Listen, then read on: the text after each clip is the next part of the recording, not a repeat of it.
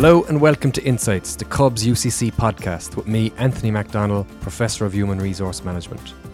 Each episode I find out some of the new and groundbreaking research and ideas from Cubs lecturers that are making an impact on society in Ireland and abroad. From business to Brexit, management to marketing, we're bringing you fresh perspectives and different ways of thinking here on the Insights podcast. And on this episode, I'm joined by Thea Hennessy, Dean of the Cork University Business School and Professor of Agri-Food Economics. We'll find out more about the plans for the new 4,000 strong business school in Cork City Centre shortly. But Thea, let's start with something that's looming large in October, and that's Brexit. With your own expertise in agri-food economics, how bad would a no-deal Brexit be for Irish agriculture? A no-deal Brexit will obviously be very serious for the agri-food sector and more serious for certain sectors than others within that. Looking at the beef sector, for example, about a third of all of our agri-food exports go to the UK, but when you look at beef, it's over 50% going to the British market. If there's a no-deal Brexit, non-EU beef, such as South American beef, will become very competitive in the British market and it will undersell or underprice Irish beef. So what's the contingency? I suppose what the government has been doing over the last number of years is investing in the Bord Bia campaigns beyond Europe. We've really expanded the amount of product going to Asia, for example, but it's mostly dairy products. The Chinese market has opened up for beef. The US market has opened up for beef, but small amounts relative to the amount we export. So the first contingency is to find another market, but it's very difficult to replace your nearest and most valuable market. The next contingency after that, I guess, then is some very practical things like what would happen if there was a hard border. The most recent commentary, I suppose, coming from London is that they're opposing the backstop. If there was a hard border, there would be a serious amount of investment required in terms of border checks for agri-food, specifically veterinary checks, product testing, traceability issues, all of that. So you would need a vast array of technical people hired to carry out those roles. Okay. And you talk about sectors within agriculture, beef is presumably one of the most critically impacted by Brexit? It is. I suppose the mushroom industry actually was the first victim of Brexit because it's very exposed to the sterling euro exchange rate. So very early on after the referendum, many mushroom businesses, which are mostly based around the border, went out of business simply because the value of the sterling made Irish mushrooms relatively expensive and they lost the contracts they had with Tesco and the other big suppliers. So they've already been a victim of Brexit. Within the sector then, beef is very reliant on the UK. Dairy less so, but within dairy there are specific products. So most of the cheese we produce in Ireland is cheddar cheese. That's something we like to eat, the British like to eat, but the French wouldn't look at it. So finding another market for something like cheddar cheese is also challenging. But I suppose dairy has the flexibility that they can put that product into milk powder, which would be used for infant formula. That's very easily transported long distances, like to China and that kind of thing. So it's not just about market access. So obviously the continued low sterling rate and again there seems to be predictions that could actually get worse again in an event of a no-deal Brexit. Yeah, so sterling's at its lowest level against the euro for 2 years now, I believe, and at the moment there are a number of protests going on outside beef factories in Ireland because of the low price of beef. That's being dictated by supply and demand, but also being impacted on by the sterling weakness at the moment because it's making Irish beef in the British market quite expensive. So it's impacting on the demand for Irish beef. So all of these issues are interlinked really, but the exchange rate issue is a one that's impacting already in advance of Brexit occurring. Yeah, so you mentioned these the protests that have been going on and this EU beef deal with South America, is that just an extra problem on top of Brexit?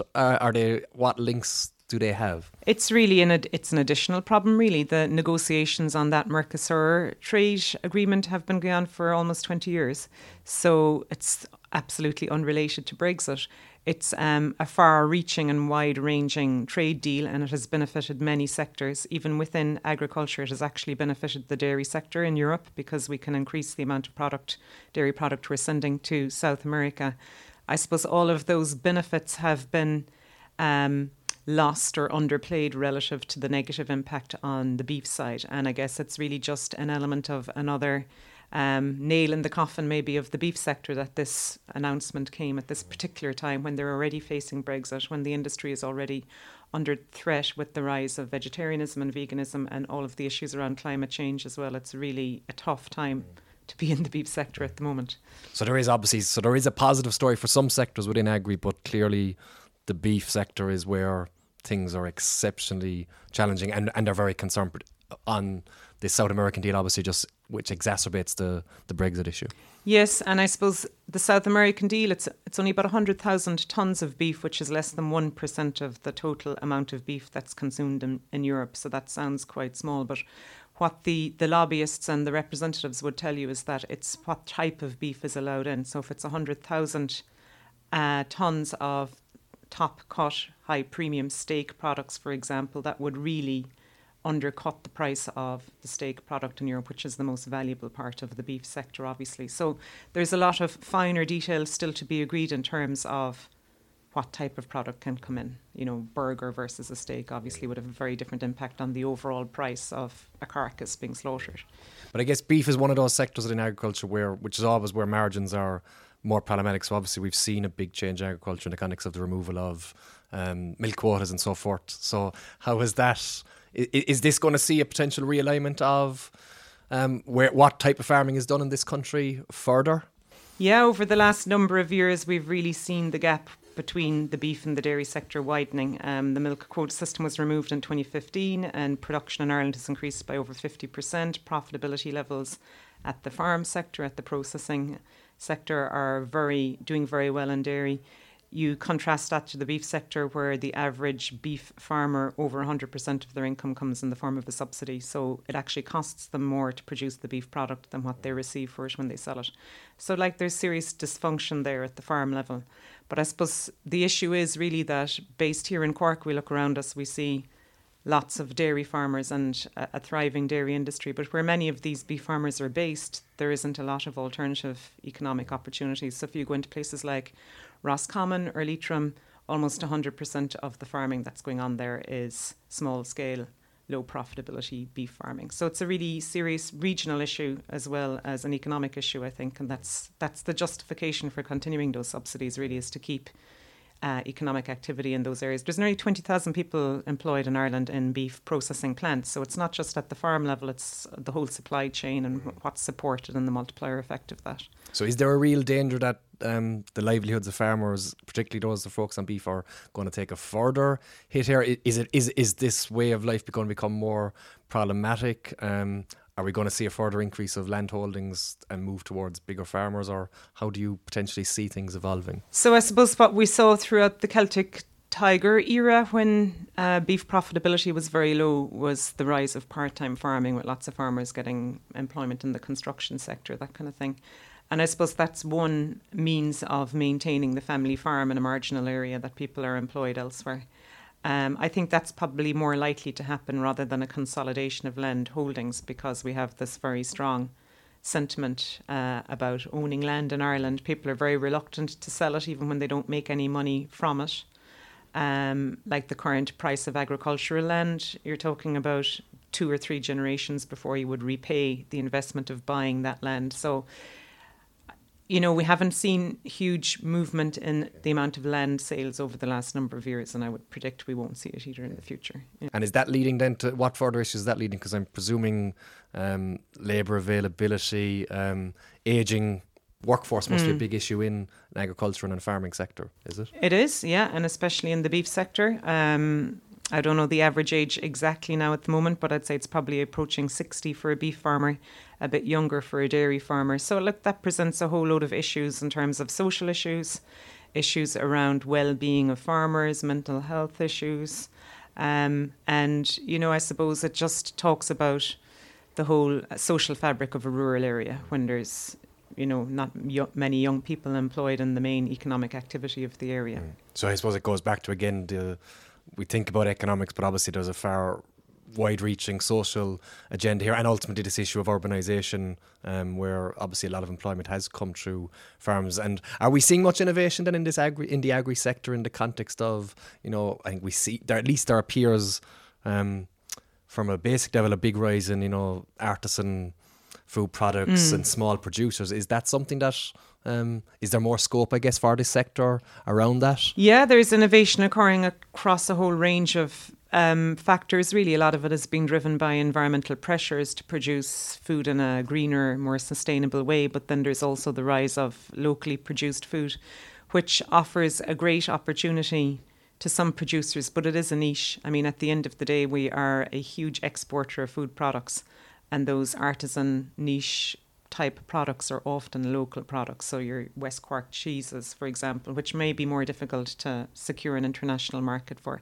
So it's certainly an opportunity for a number of producers, but I don't see it solving the problems facing the beef sector as we see it at the moment. And you said that there's been a lot of work going in over the last few years about looking at new markets. In the context as an agri-economist, is there more that government can or should be doing in preparing, the economy, preparing the agri sector for a no-deal Brexit, or is as much being done now as can be?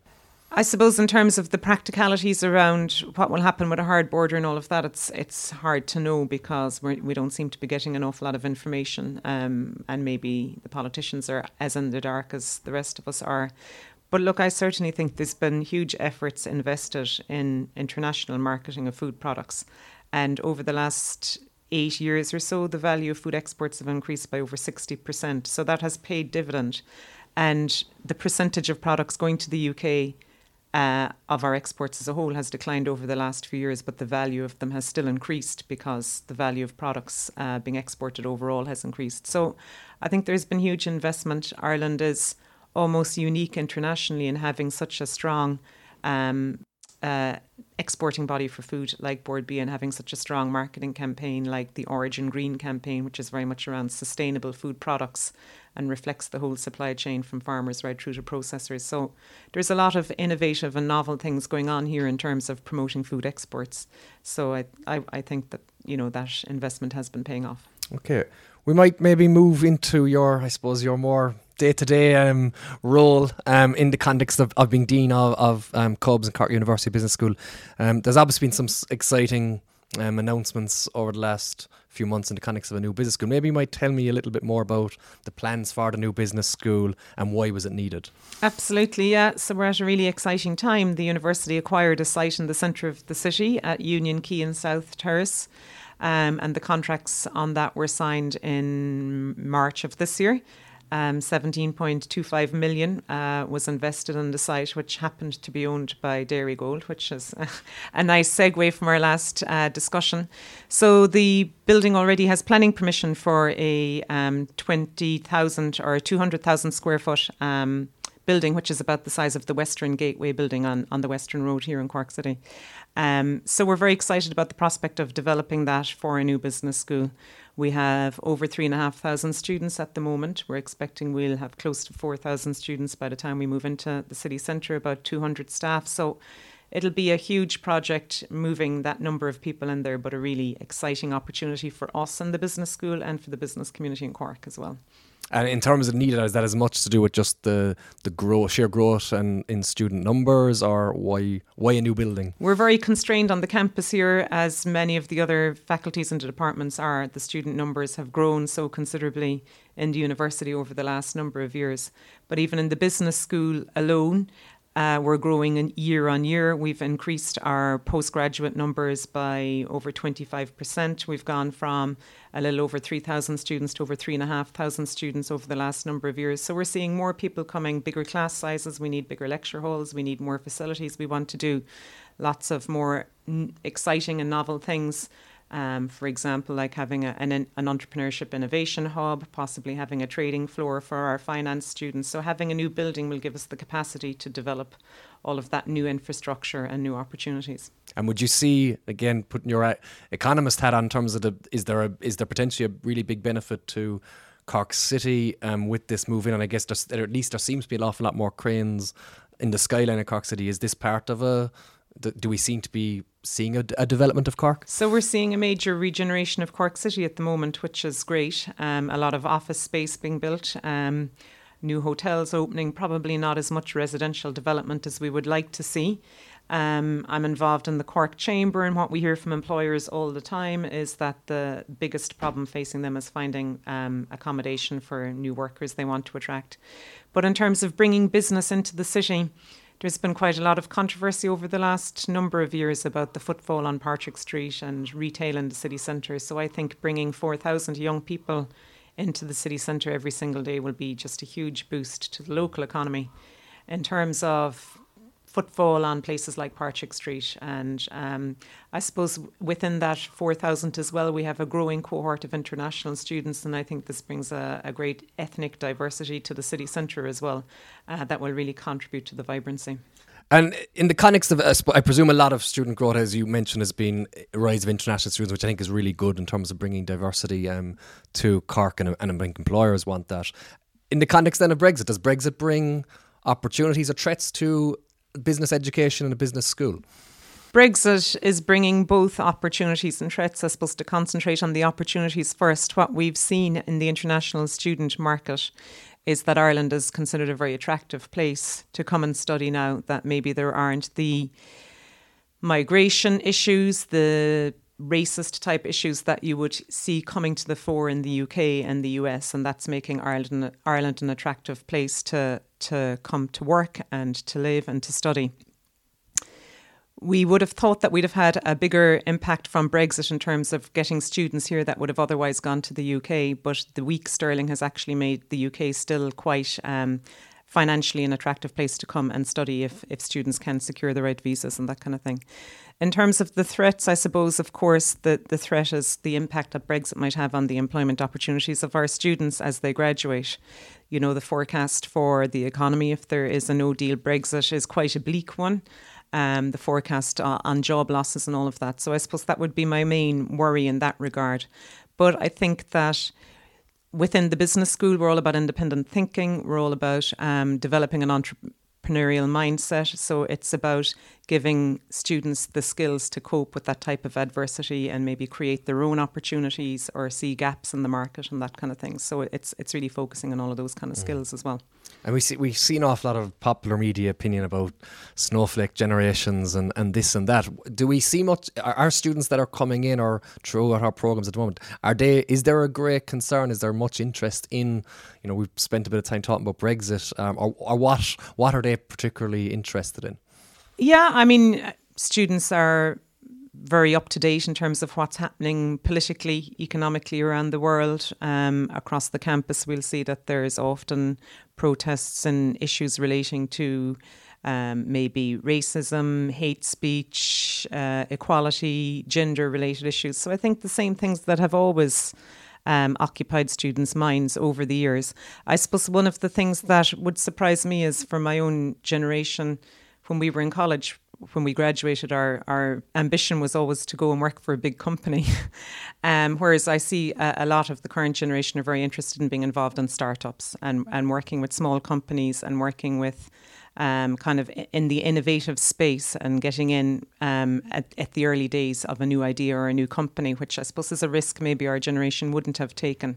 And maybe that's reflected in the times they've grown up. But that's one of the differences I would see personally. And do we see much in terms of, I think obviously the university and the business school is quite strong agendas around sustainability. Are we seeing that? Is that potentially also linked there where students are potentially going to drive a real change in how we approach? I think so. I mean, looking internationally, we see most of the climate change activists are young people. I mean, if you think of the likes of Greta Thunberg and her colleagues. So we really see the issues being driven by young people. We look across the campus. We've seen big changes even the last couple of years in terms of the use of disposable plastic and all of that. So I would think that the generation of our students at the moment are far more environmentally conscious than we were. And is that something that you think CUBS is actively interested in, or how does CUBS, I guess, maybe reflect the way society is changing, and how does that input into our programs? So sustainability, I think, is a very common theme across a lot of the research we do in CUBS, whether it's in economics, looking at the economic development of rural areas, whether it's in the food sector, looking at the environmental impact of food production, whether it's in business information systems, looking at the use of technology in the developing world for better health outcomes. I think sustainability is a theme that really encompasses a lot of what we do in terms of research, and it's coming into the education programs then as well. So our programs within the food area, the food business area, would have a very strong sustainability theme. And we see increasingly now, like our MBA program, for example, we have modules there on developing sustainable business and on challenges facing businesses due to the sustainability agenda. So maybe finally, just in terms of if you're looking into the next 3 or 4 years, what do you hope Cubs may have achieved in that period? So over the next couple of years, I hope that we'll have our building designed, if not finished, and moved into it. All our students and our staff, that would be a really exciting development. We're on track to secure our accreditation from the AACSB, the international accrediting body for business education. So hopefully we will have that secured in the next couple of years. We're beginning the process now of accreditation for our MBA program. So that's another big project.